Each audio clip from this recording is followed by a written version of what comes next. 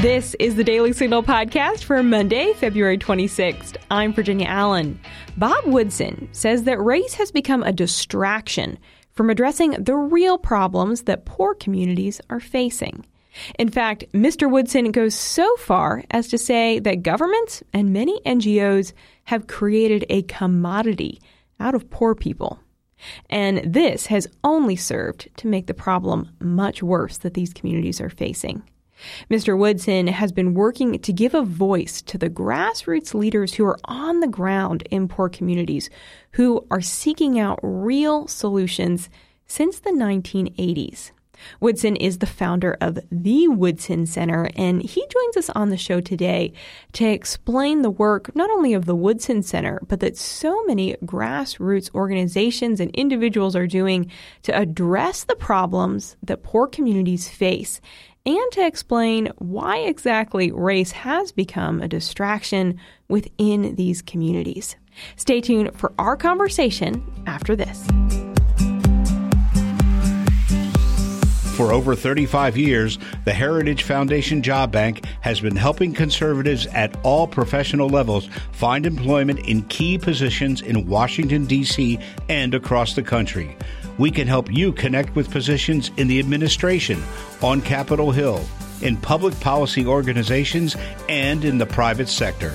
To learn more about the Heritage Foundation Job Bank, go to heritage.org/job-bank.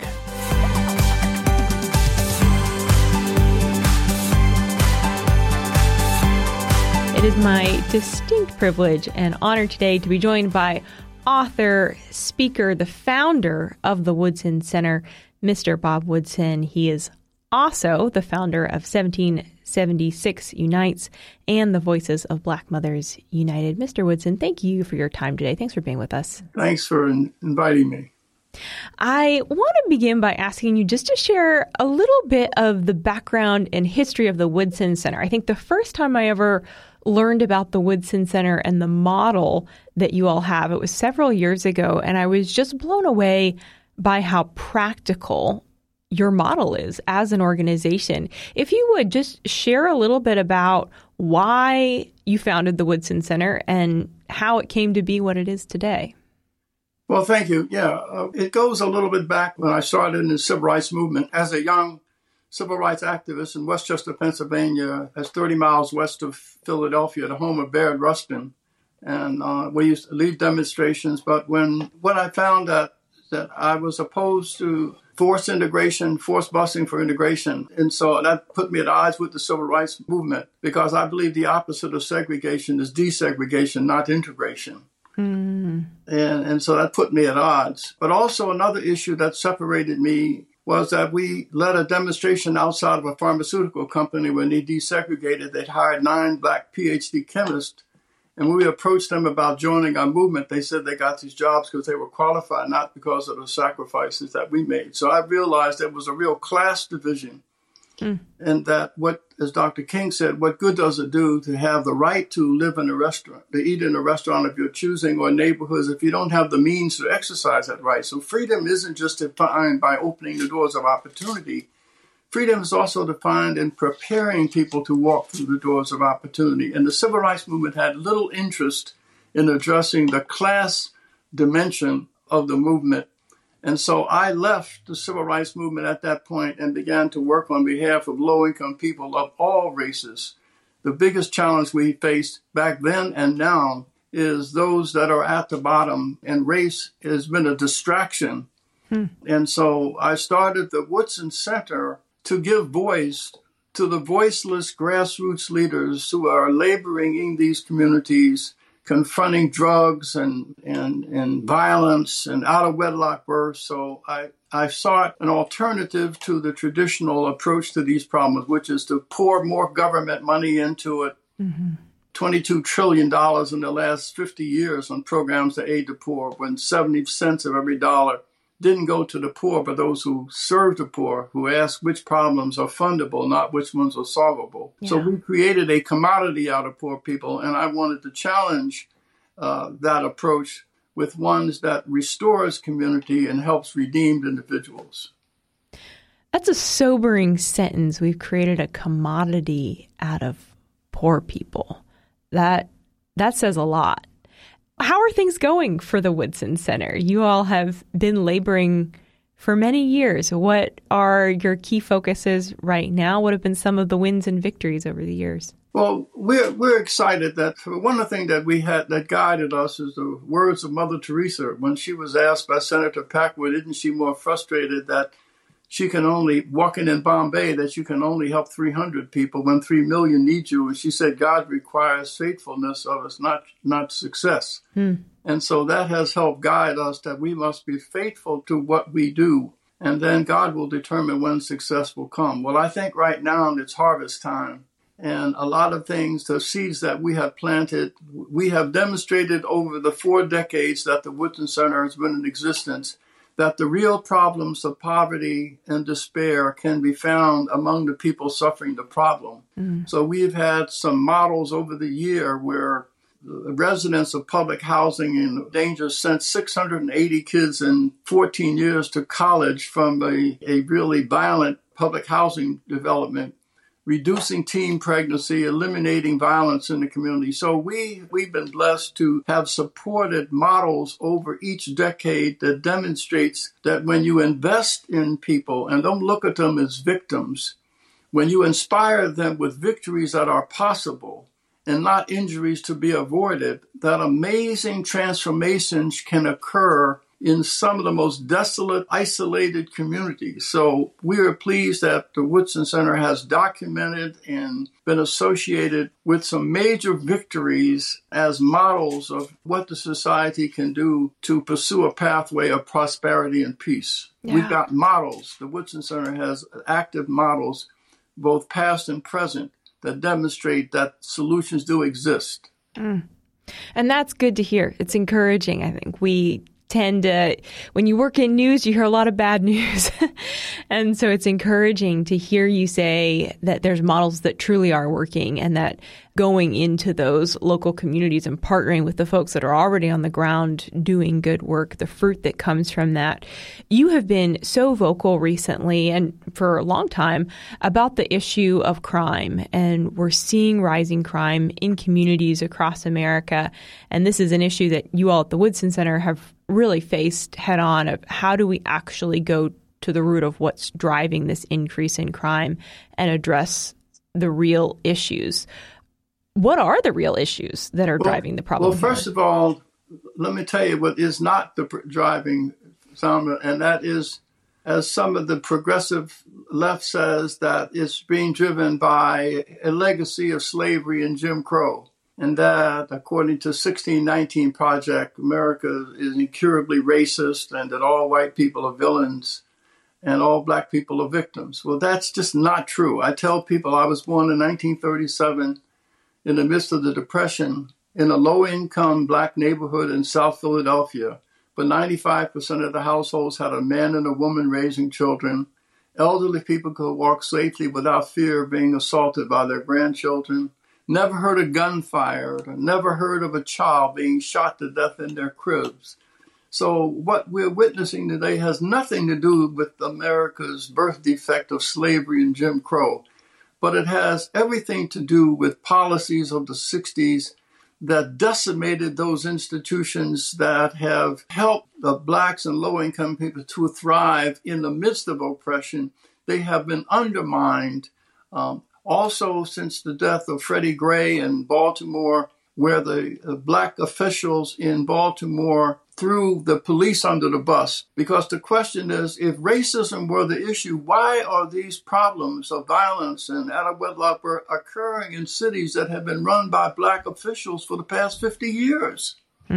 And so rather than address this problem of the enemy within, what they do is trying to find scapegoats. And the police have been the scapegoat over the past 10 years, with the consequence that they have been vilified to the point where they no longer are aggressive in enforcing the laws in low-income neighborhoods, and as a result, the violence is soaring. The so-called progressive advocates who talk about defund the police, they are living in secured condominiums where there is security, while low-income people are the ones suffering the problems. But the answers are, like I said, we go into some of these neighborhoods and we look for healing agents. If you say 70% of black families are raising children that are dropping out of school and jail in drugs, it means that 30% are not.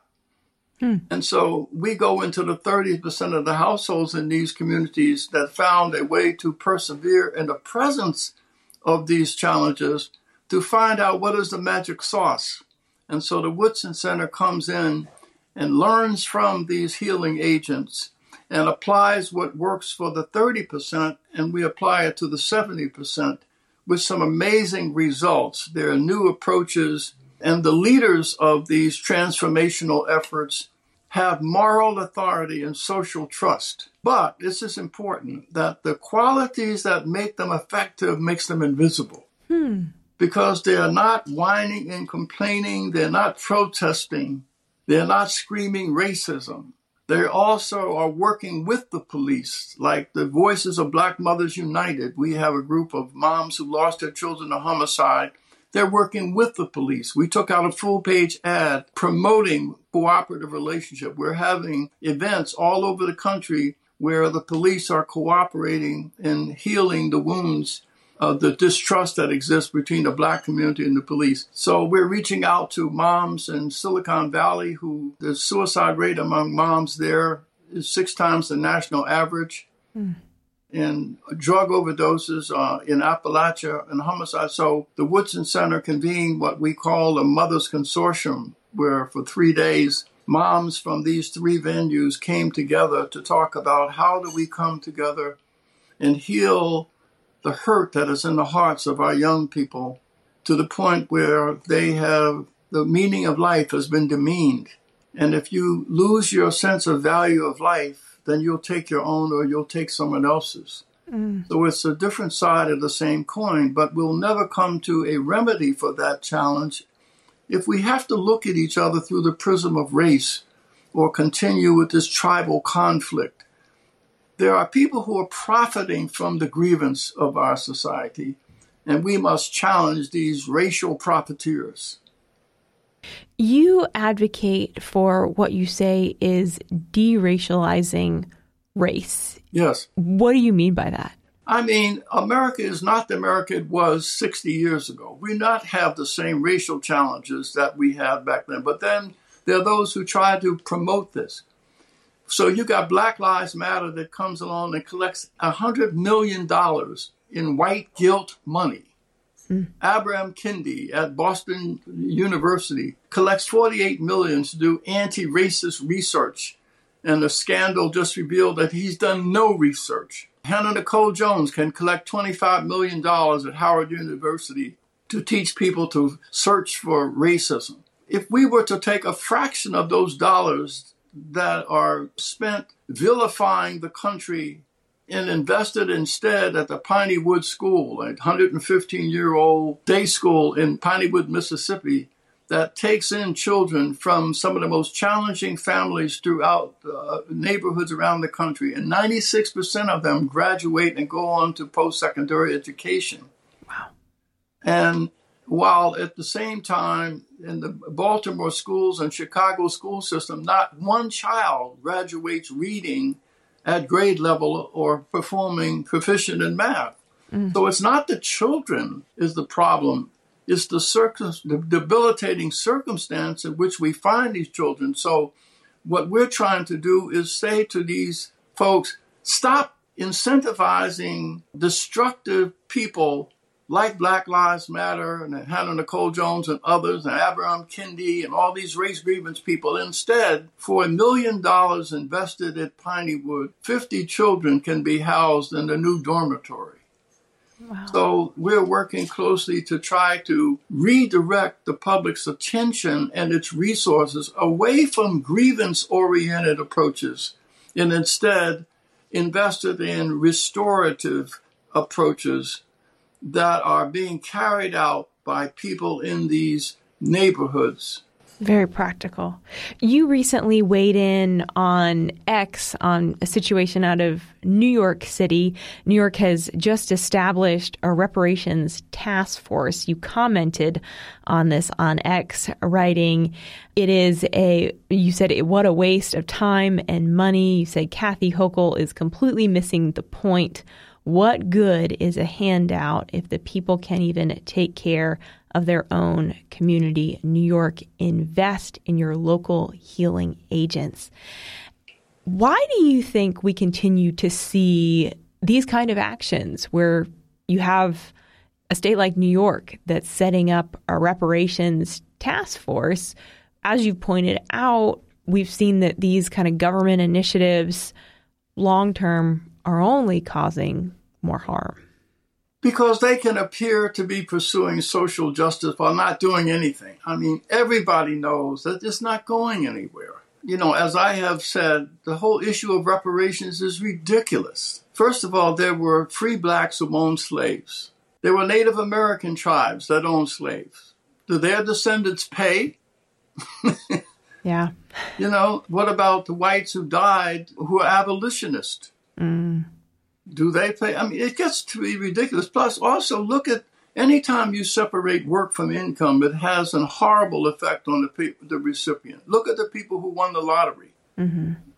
Look at what we've done with the $22 trillion in welfare payments that was offered as a form of reparations. Anytime you separate work from income, it has a consequence of being destructive to the people who are the recipients. But again, it's a distraction. It's something that well-meaning, guilty white people can say, oh, this is what we're doing to pursue justice. Reparations is not going anywhere. It's just going to be talked about. It's going to be used to deflect attention away from real work that needs to be done to support the grassroots leaders that are, I call Josephs, that are indigenous to these communities. So we just need to set that aside and recognize it for what it is. It's a subterfuge. It's a deflection. Yeah.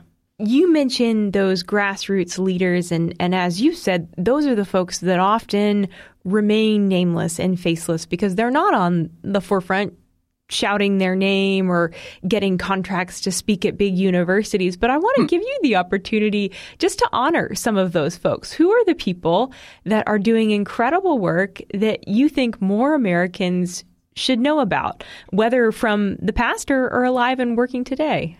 Well, certainly, you know, Ron Anderson in Linden, Louisiana, a man who's one of our grassroots leaders who's helping kids. Terrence Staley, Alliance of Concerned Men in Washington, D.C. That organization went into a gang. With our help, we went into an area where there was 53 gang murders in a 5 square block area in 2 years. And we helped them negotiate a truce with the result that those murders went down to zero in 12 years. And Sylvia Bennett Stone, who heads up our mothers for Voices of Black Mothers United, who lost her 16-year-old daughter, now she commands the respect and following of thousands of moms. So they're just all over the country. I could take all day just celebrating them and their efforts to revitalize. But the Woodson Center is trying to raise major dollars so we can invest in these healing agents who are applying old values to the current challenges that we face. And everything that my grassroots leaders on it, they use the fundamental values that defines this nation as the moral and spiritual foundation on which their restorative efforts are being done. Mm-hmm. So for people on the left who the naysayers are talking about, American capitalism and our society is corrupt, yet everybody all over the world is crashing our borders to get here. If we're so bad, why are people risking their lives to come here? Yeah. Good question to ask. Mr. Woodson, I want to thank you for your time. I was thinking back to the last time we had you on the show, which I think was in 2021. We talked about what was then your brand new book, Red, White, and Black, Rescuing American History from Revisionists and Race Hustlers. Any new books coming anytime soon? We also had Lessons from the Least of These that published at the same time. Where we've taken 10 principles that defines effective grassroots leaders. And we do have a sequel to Red, White, and Black coming out probably in May or June. And its tentative title is Pathways to Prosperity.